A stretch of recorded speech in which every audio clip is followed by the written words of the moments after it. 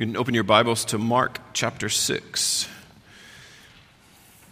We're reading this morning is Mark chapter 6. We'll read verses 1 through 32.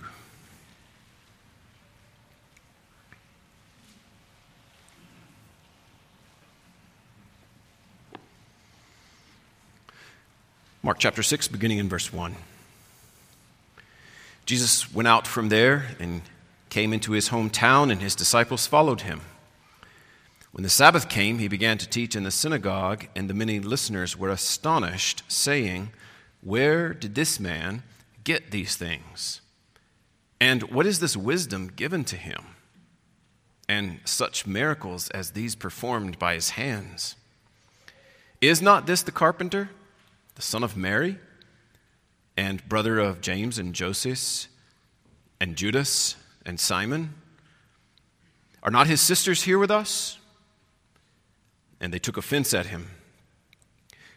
Jesus said to them, "A prophet is not without honor except in his hometown and among his own relatives and in his own household."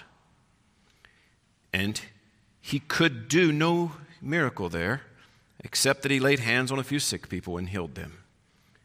And he wondered at their unbelief. And he was going around the villages teaching.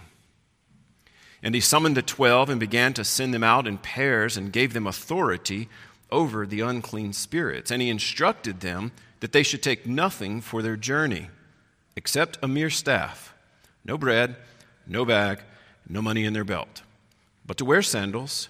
And he added, "Do not put on 2 tunics." And he said to them, "Wherever you enter a house, stay there until you leave town. Any place that does not receive you or listen to you, as you go out from there, shake the dust off the soles of your feet for a testimony against them." They went out and preached that men should repent. And they were casting out many demons and were anointing with oil many sick people and healing them. And King Herod heard of it, for his name had become well known, and people were saying, "John the Baptist has risen from the dead, and that is why these miraculous powers are at work in him." But others were saying, "He is Elijah." And others were saying, "He is a prophet, like one of the prophets of old." But when Herod heard of it, he kept saying, "John, whom I beheaded, has risen." For Herod himself had sent and had John arrested and bound in prison on account of Herodias, the wife of his brother Philip, because he had married her. For John had been saying to Herod, "It is not lawful for you to have your brother's wife." Herodias had a grudge against him and wanted to put him to death and could not do so, for Herod was afraid of John, knowing that he was a righteous and holy man, and he kept him safe. And when he heard him, he was very perplexed, and he used to enjoy listening to him. A strategic day came when Herod, on his birthday, gave a banquet for his lords and military commanders and the leading men of Galilee. And when the daughter of Herodias herself came in and danced, she pleased Herod and his dinner guests. And the king said to the girl, "Ask me for whatever you want, and I will give it to you." And he swore to her, "Whatever you ask of me, I will give it to you, up to half my kingdom." And she went out and said to her mother, "What shall I ask for?" And she said, "The head of John the Baptist." Immediately she came in a hurry to the king and asked, saying, "I want you to give me at once the head of John the Baptist on a platter." And although the king was very sorry, yet because of his oaths and because of his dinner guests, he was unwilling to refuse her. Immediately the king sent an executioner and commanded him to bring back his head. And he went and had him beheaded in the prison, and brought his head on a platter, and gave it to the girl, and the girl gave it to her mother. When his disciples heard about this, they came and took away his body and laid it in a tomb. The apostles gathered together with Jesus, and they reported to him all that they had done and taught. And he said to them, "Come away by yourselves to a secluded place and rest a while." For there were many people coming and going, and they did not even have time to eat. They went away in the boat to a secluded place by themselves.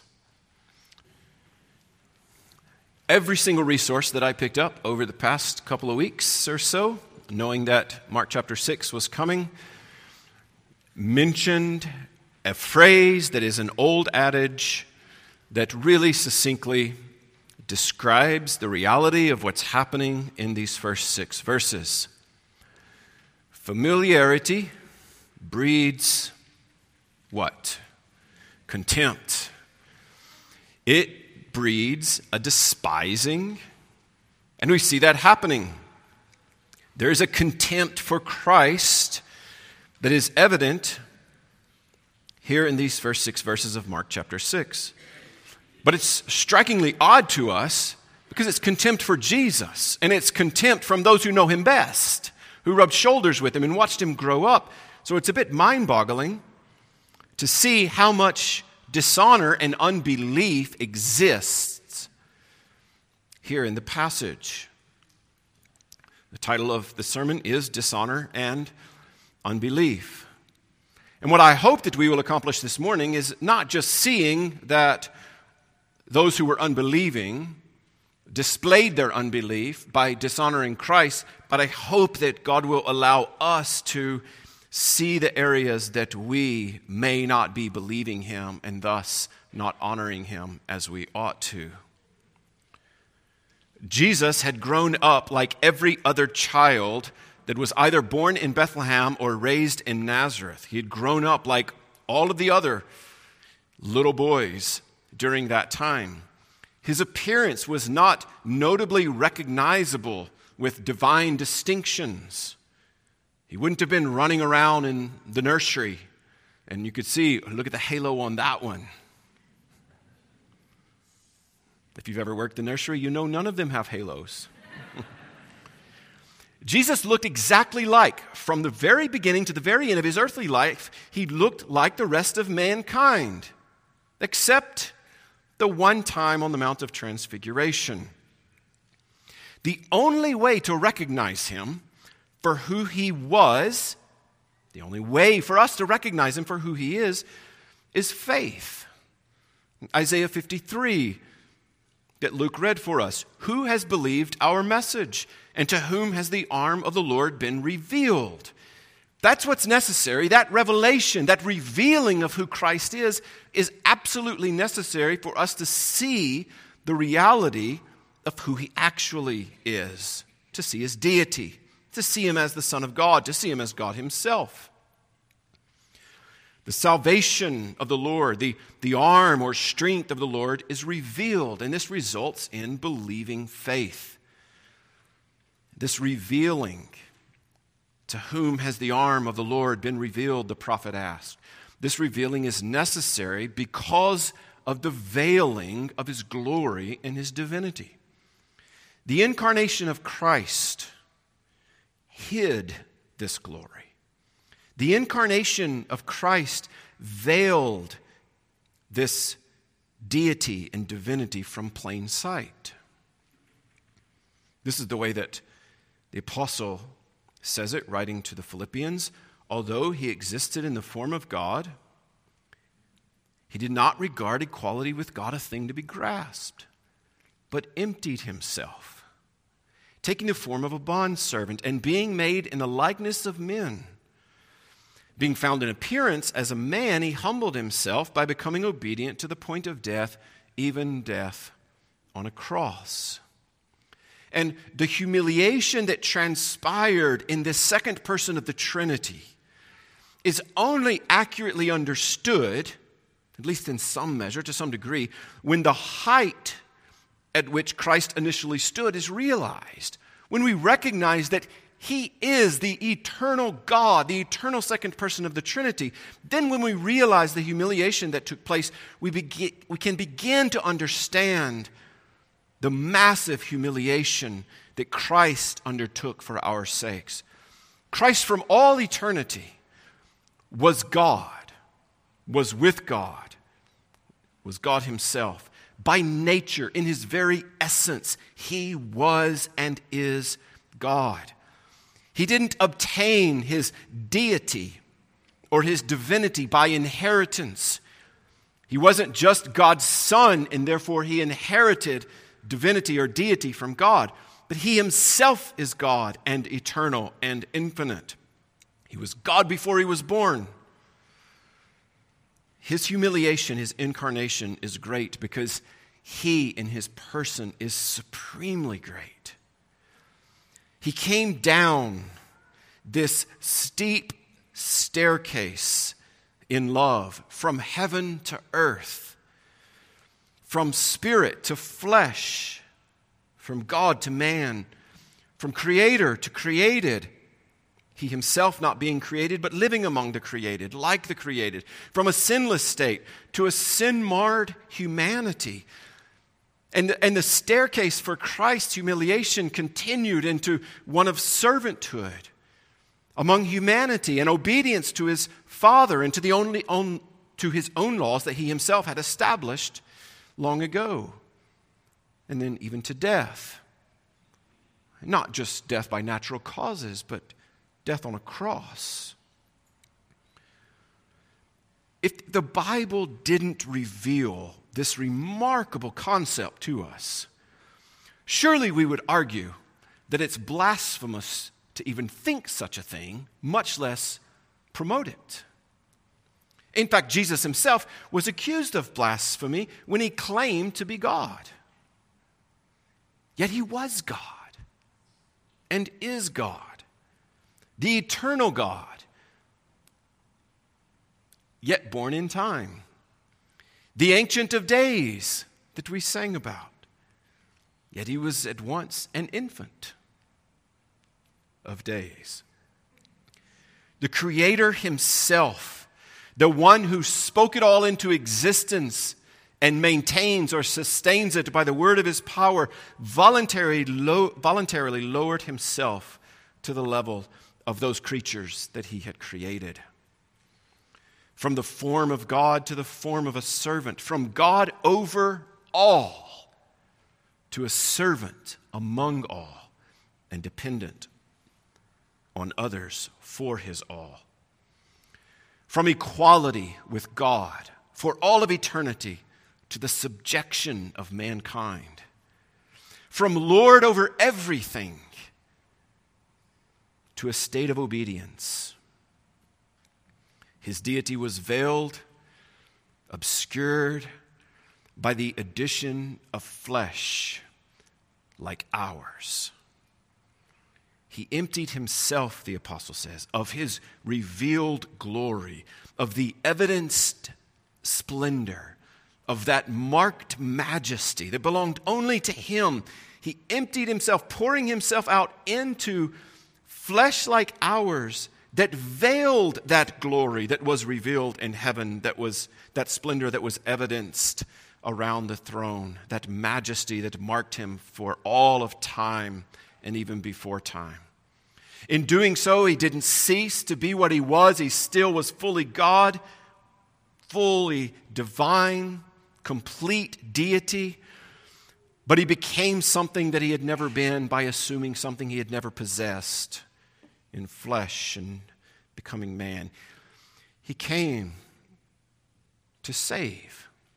Which again, when we remember why he came and why he's there in Nazareth, the providence of God having him grow up in Nazareth, and now we see him back there in Mark chapter 6.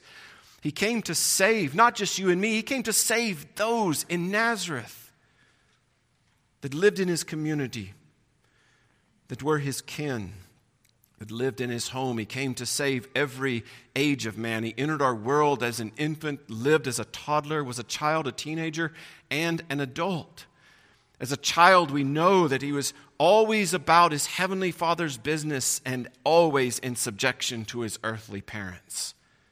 And there was no contradiction for him. As a youth, he faithfully labored daily with his father as a carpenter. That gets used against him in the text here in Mark 6. As a man, it was his custom to worship in the synagogue. Even though he was God, he shows up and worships alongside his brethren, which is what we see happening in verse 2 of Mark chapter 6. But as he shows up in the synagogue that day, his glory, his deity, that divinity, the godness of who he was, is veiled. Charles Wesley said it this way: if it's not too early for Christmas songs. Christ by highest heaven adored, Christ the everlasting Lord. Late in time, behold him come, offspring of the Virgin's womb. Here's the line, veiled in flesh, the Godhead see. Hail the incarnate deity. Pleased with us in flesh to dwell, Jesus, our Emmanuel. He was veiled in flesh. The Godhead was veiled in flesh. And so Wesley is encouraging us to worship. Hail this incarnate deity. But only the eye of faith can pierce this fleshly veil, seeing Christ's deity. That's why the prophet asks in Isaiah 53, who has believed our message? He goes on and explains why it's difficult to believe that message. He was despised and forsaken of men, a man of sorrows and acquainted with grief. And like one from whom men hide their face, he was despised and we did not esteem him. He was not recognizable looking directly at him.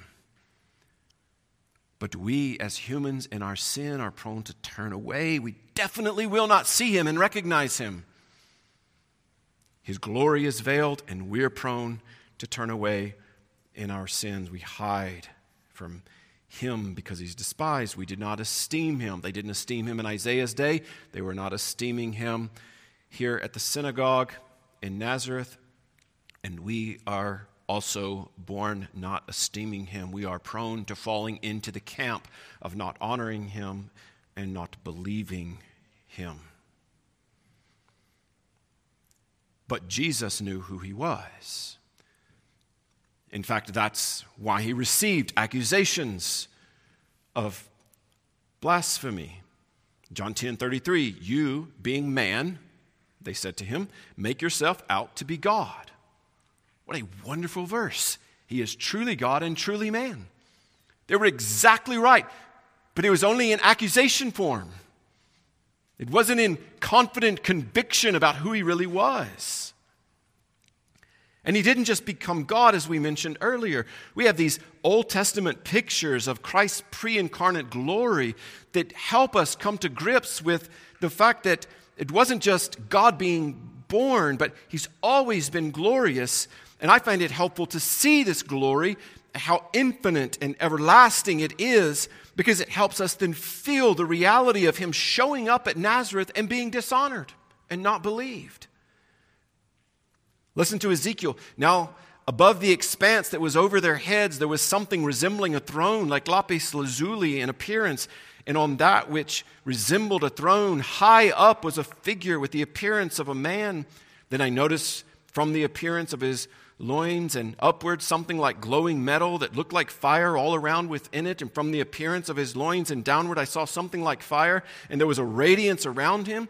As the appearance of the rainbow in the clouds on rainy days, so was the appearance of the surrounding radiance. Such was the appearance, Ezekiel writes, of the likeness of the glory of the Lord. And when I saw it, I fell on my face, and I heard a voice speaking. Or Isaiah, in the year of King Uzziah's death, I saw the Lord sitting on a throne, lofty and exalted, with the train of his robe filling the temple. When we see these majestic pictures of Christ before he became man, it helps us understand a little bit more this long staircase of stooping that he underwent to become like us in order to save us. Seraphim stood above him, Isaiah continues, each having 6 wings. With 2 he covered his face, and with 2 he covered his feet, and with 2 he flew.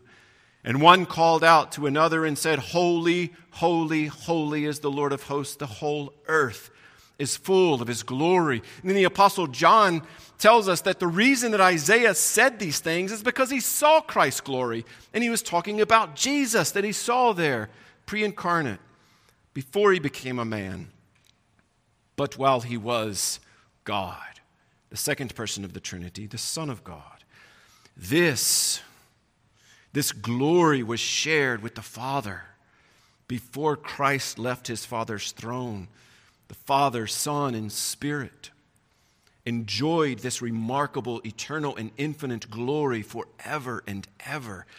And Jesus gives up the revelation or the exposure of that eternal glory, that constant heavenly worship and that infinite bliss when he leaves his Father's right hand.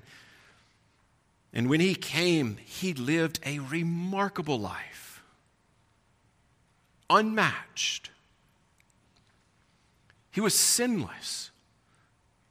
Now we know that to be true, but just try to wrap your mind around that.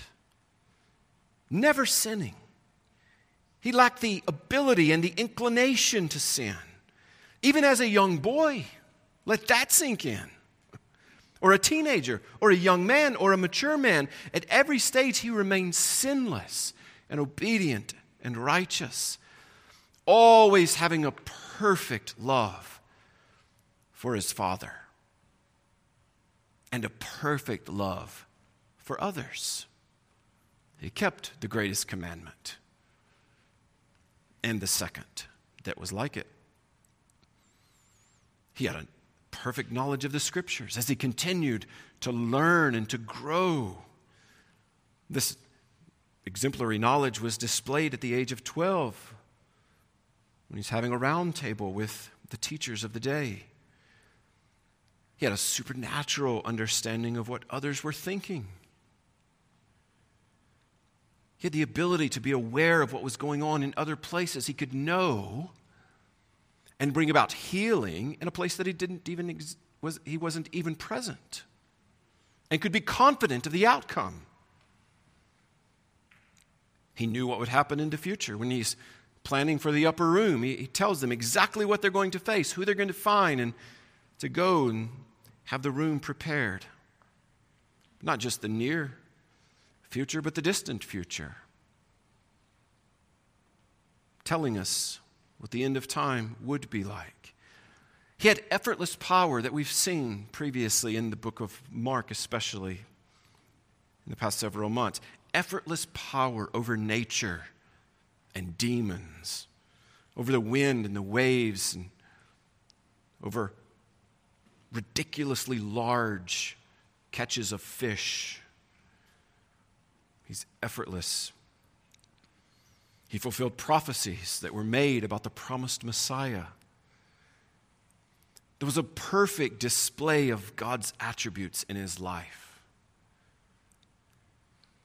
And not just as he lived day after day, but most especially at the cross, where love is completely put on display. God loved the world so much that he gave his only Son, gave up his only Son to die for all who would believe in him. But not just his love is displayed in that while we were yet sinners, Christ died for us, but his justice is displayed perfectly. The whole reason he had to die was because of our sin. And righteousness or justice and peace kiss each other, the psalmist says, at the cross. A perfect display of the characteristics and attributes of God in Jesus Christ. Yet with thinking about the cross on the one hand, we could argue that his glory was most marred there in his bloody death. There's nothing about that that looks glorious to the natural eye. Yet with the eyes of faith, we might argue that his glory was never more evident than him giving up himself for his people. Which brings us to Mark chapter 6. Short introduction today. This Mark 6 encounter is not the first trip back to his hometown. He's been there before. Mark didn't record it for us, but right after Jesus' baptism and his temptation in the desert, he goes back to his hometown. He came to Nazareth, where he had been brought up, Luke 4 tells us, and as was his custom, he entered the synagogue on the Sabbath, and he stood up to read. And the book of the prophet Isaiah was handed to him, and he opened the book, and he found the place where it was written, The Spirit of the Lord is upon me because he anointed me to preach the gospel to the poor. He began reading from Isaiah 61. He has sent me to proclaim release to the captives and recovery of sight to the blind, to set free those who are oppressed, to proclaim the favorable year of the Lord. And he closed the book, and he gave it back to the attendant, and he sat down. And the eyes of all in the synagogue were fixed on him. And he began to say to them, "Today, this scripture has been fulfilled in your hearing." Early in his ministry, he says, "I am the Messiah. He anointed me to preach the gospel to the poor." Anointed is he Messiahed me. He called me to be the Messiah. I am here. Today the scripture has been fulfilled in your hearing, and all were speaking well of him and wondering at the gracious words which were falling from his lips. So far, so good. This is what homecomings should be like. But he continued, and he told them that they will eventually and ultimately reject him. But he also told them that the Gentiles would be received into the kingdom. And so far, so good, went south fast. All the people in the synagogue were filled with rage, Luke writes. And they got up and drove Jesus out of the city and led him to the brow of the hill on which their city had been built in order to throw him down the cliff. But passing through their midst, he went his way. So much for a fun homecoming. But we find him here in Mark chapter 6, a year, maybe a year and a half later, coming back to Nazareth. Another chance for these hometown folks. Now, it wasn't just the initial situation in Luke chapter 4 where Jesus has encounters with those who are close to him. You'll remember back in Mark chapter 3, when Jesus' own people heard about what he was doing, they went out to take custody of him, for they were saying he has lost his senses. Not only did Jesus face this when he went back to Nazareth initially, but he faced it as he is ministering when his family comes after him because they hear of what he's doing, assume he's out of his mind, and they want to take him back and hide him and protect him. It wasn't just his family, but the scribes came down from Jerusalem saying, "He is possessed by Beelzebub. He cast out the demons by the ruler of the demons." And here is God in Christ coming back again, giving another chance for the hometown crowd, another chance for family, friends, and neighbors of Jesus who have expressed nothing but contempt for this man. We get the idea that it's familiarity that has bred some of that contempt. This dishonor and unbelief, they just couldn't come to grips with that this man was God, that he was who he claimed to be, that he was accomplishing these things because he was God himself. But what mercy we see from Christ here. They tried to throw him off a cliff. And he comes back again. And he shows up again, teaching them, loving them. They tried to remove him from the ministry and put him away in a padded room.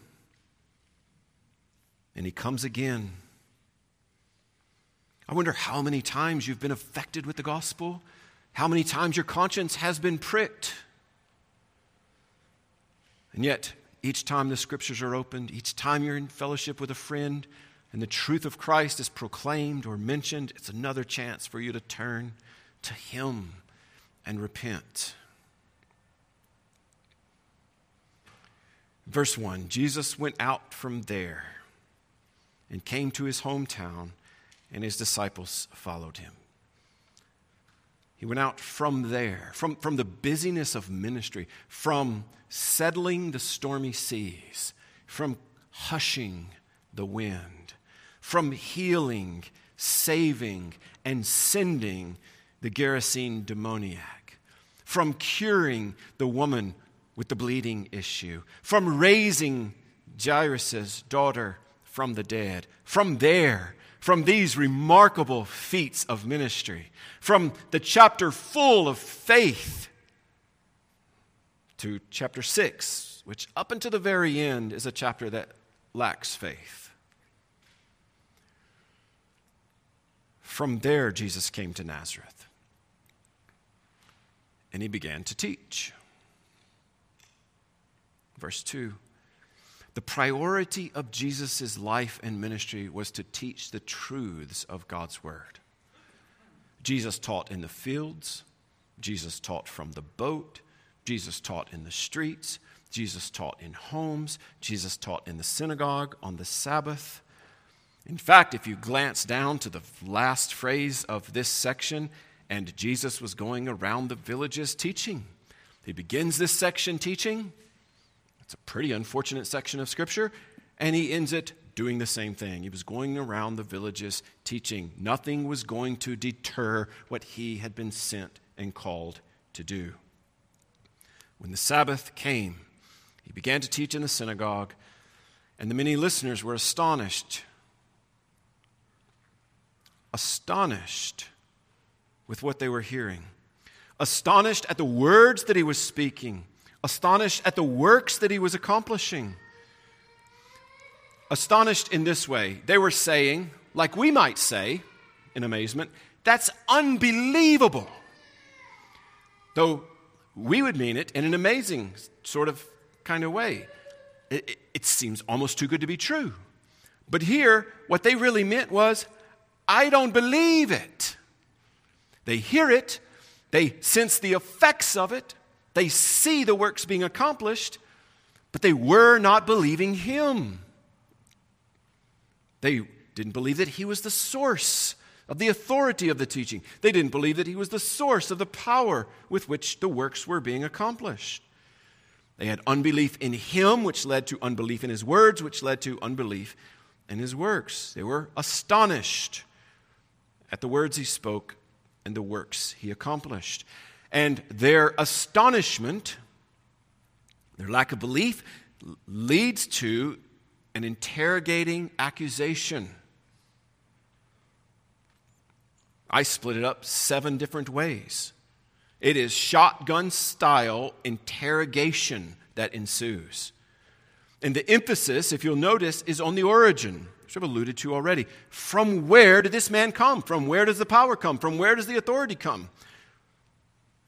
Because, as we'll see momentarily, that Jesus, he's just one of us. So it can't be coming from him.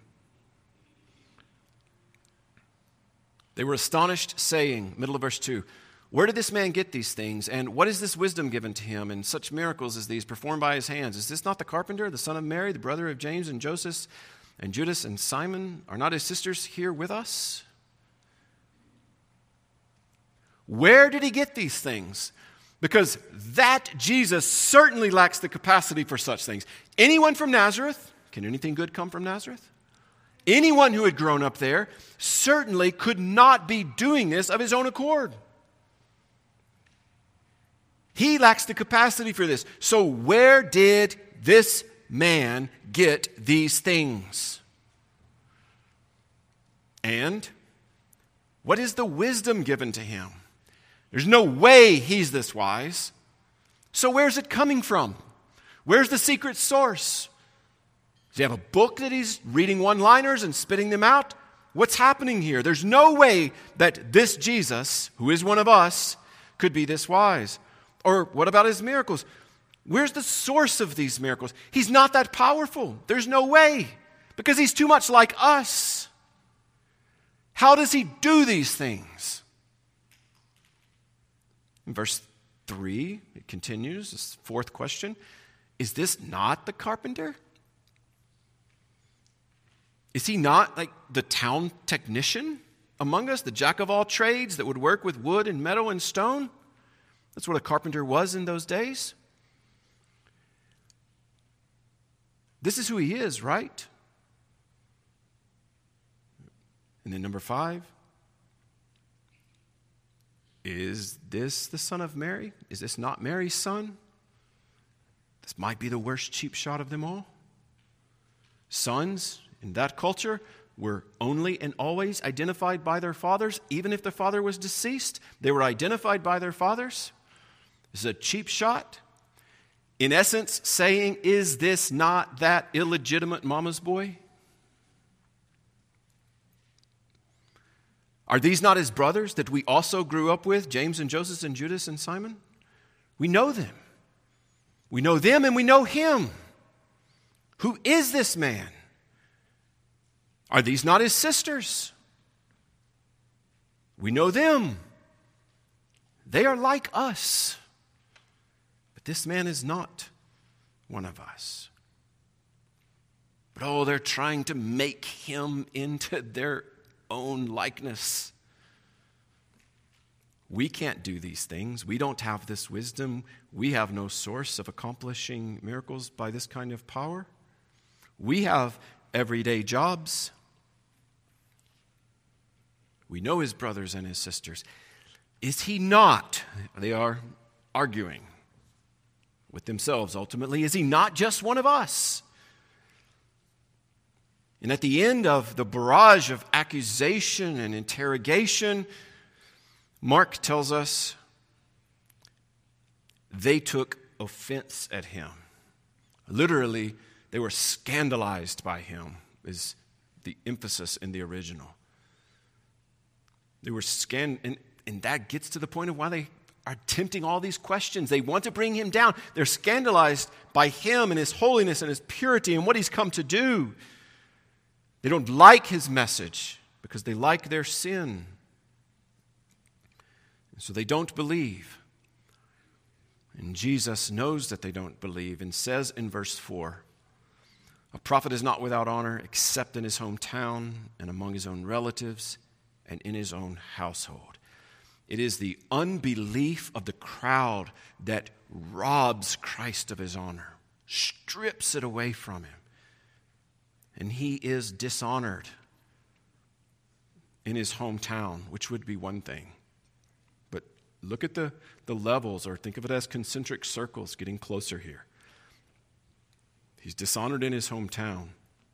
He's dishonored, a little bit tighter circle, among his own relatives. All the way to the tightest, he's dishonored in his own household.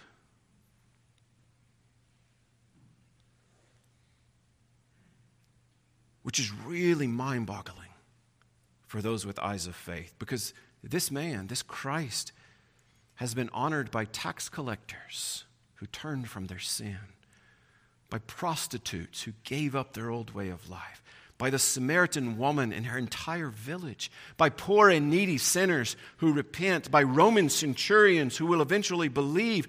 He's honored by these, and yet no honor for this glorious God-man in his hometown and among his own relatives and even in his own household. He could do no miracle there, Mark writes, except he did lay his hands on a few sick people and healed them. But by and large, his ministry of miracles was not on display at Nazareth. He could do no miracle there. He had no power in his hometown. Like, what's going on? I've been saying this man is infinite in power, and Mark tells us he can't even do a miracle now. Lack of faith does not prevent Jesus' ability. That's not what's happening here. Jesus could not do a miracle because he would not do a miracle. They would not receive the blessing, so he did not give it. Faith is receiving. Jesus could have asserted his power, and there were times and that are recorded in the scriptures where he did assert his power and suppress the rebellion of the people, even bringing about healing from a health standpoint, or a physical standpoint at times when sins weren't forgiven, they weren't healed spiritually. Yet here in this situation, Jesus predominantly, for the most part, he allows their attitudes and their actions to result in their impending judgment and condemnation. In fact, Jesus not accomplishing many miracles among these unbelieving people is actually a mercy by not increasing their condemnation on Judgment Day. Everyone who has been given much, much will be required. We can say with great confidence that it will be better for the Gerasene pagans who begged Jesus to leave them than it will be for this hometown crowd. Because the people of Nazareth have more light and greater privileges, yet they did not believe, therefore dishonoring Christ. And Jesus, verse 6, wondered at their unbelief. Surely he would wonder at it. He knew what he had given up to come and save them.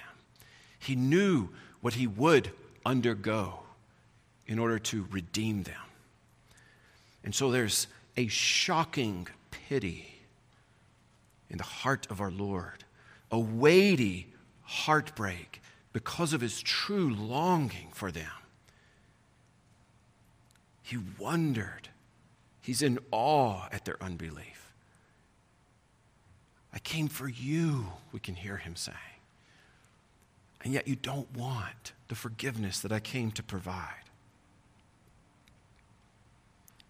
And then his response.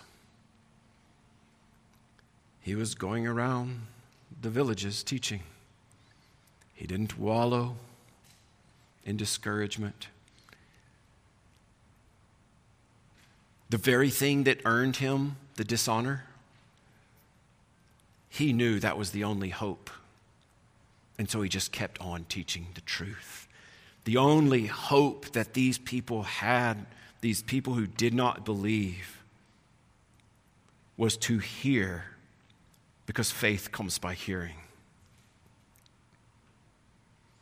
So what will we do when we are dishonored for proclaiming Christ, for making choices that honor him? How will we respond to those who do not believe? By God's grace, let's just teach the truth. Let's continue to make ourselves wonderfully acquainted with the truth of God's word, with the principles that are here, and live in light of them and promote them with our mouths and with our lives. Now, we should note, at least in some measure, before closing, that the dishonor that Christ is experiencing here, at least for some that he's experiencing dishonor from, is only temporary. In one sense, all who dishonor Christ will be done away with, and he will not be dishonored. He is not being dishonored in his person now, though his glory and reputation is all over the earth. But his dishonor ultimately is only temporary. He understands this. John 17:5, Father, he prays, glorify me together with yourself with the glory which I had with you before the world was. Jesus had glory with the Father. He himself was glorious as God. He gave up that evidenced glory, that marked splendor and majesty while he was here on earth. And before he's going to the cross, praying here in the high priestly prayer, he's saying, glorify me together with yourself again. The way the glory was before I stooped down in humiliation to save these people, God restored that glory. So the dishonor is only temporary. In fact, just previously and then later in the same high priestly prayer, you gave him authority over all flesh, that to all whom you have given him, he may give eternal life. All authority has now been given to Christ. And he gives eternal life so that those who dishonor him have the capacity to now honor him. I desire that they also, Jesus praying, whom you have given me, be with me where I am, that they may see my glory. God, pull the veil back even more from their eyes, that they may see my glory. His dishonor, the veiling of his glory, is only temporary. It's promised in Psalm 2, I will surely give the nations as your inheritance, the very ends of the earth as your possession.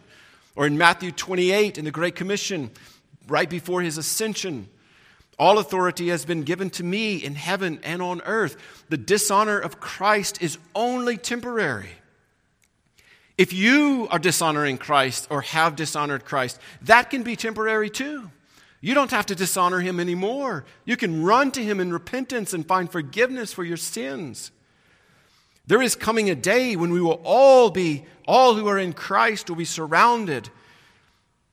We'll surround the throne, witnessing, singing, taking part in. Revelation 19, hallelujah.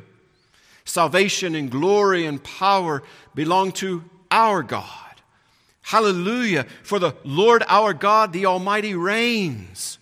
The Apostle John writes, I saw heaven opened, and behold, a white horse, and he who sat on it is called Faithful and True. And in righteousness he judges and wages war. His eyes are a flame of fire, and on his head are many diadems. And he has a name written on him which no one knows except himself. He is clothed with a robe dipped in blood, and his name is called the Word of God. And the armies which are in heaven, clothed in fine linen, white and clean, were following him on white horses. From his mouth comes a sharp sword, so that with it he may strike down the nations, and he will rule them with a rod of iron. And he treads the winepress of the fierce wrath of God the Almighty. And on his robe and on his thigh he has a name written, King of Kings and Lord of Lords. There is no dishonoring of Christ as he sits on the throne in the heavens. Even some of those that Mark is referring to here in this passage, the brothers of Jesus, for example, their unbelief and dishonor was only temporary. They were with Mary, his mother, along with others in the upper room, waiting for the promised coming of the Holy Spirit. James, his brother, goes on to be a pillar in the early church, records one of the New Testament letters along with Jude, another brother. But what about you? What about us?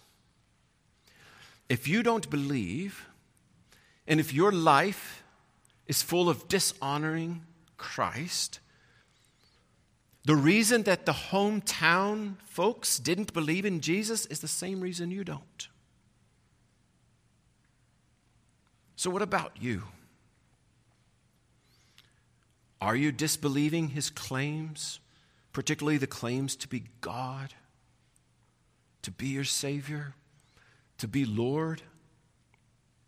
Are you disobeying his commands to be worshiped and followed with your all in all? Are you delighting in his competitors? That is, are you worshiping idols? Are you denying his coming? God, it's been so long. Think of the millennia since the beginning of time. Even 2,000 years since he said he was coming back. The Lord's not slow about his promise, as some count slowness, but is patient toward you, not wishing for any to perish, but for all, for each and every one to come to repentance. If you've yet to cast yourself onto Christ, repenting of your sins and believing him, I cannot urge you strong enough to run to Jesus, turning from your sin, believing his claims, obeying his promises, delighting in him alone, and anticipating his glorious coming. When he consummates his kingdom, when we see him as he is, when we're made into his likeness, when he is dishonored no more. He is, and always has been, a God of second chances, and third, and fourth, and fifth. And if you are not in Christ this morning, here is a chance. You're not promised another one. Don't presume on him. Run to Jesus and find forgiveness. Let's pray.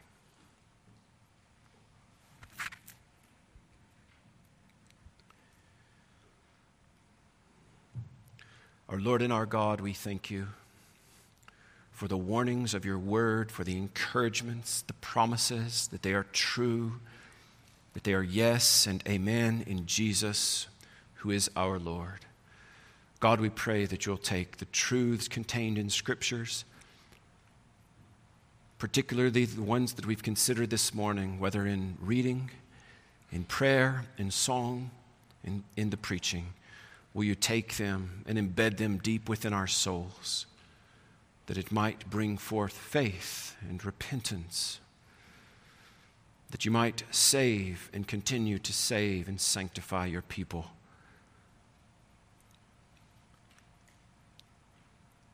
God, we pray that you would get glory for yourself, that you would grant faith and repentance in order that many might believe, that we might be a people who seek to honor you with all of who we are. You and your Son and the Holy Spirit deserve honor and glory both now and forever. We pray that you would use our lives to accomplish that end. We pray in Jesus' name. Amen.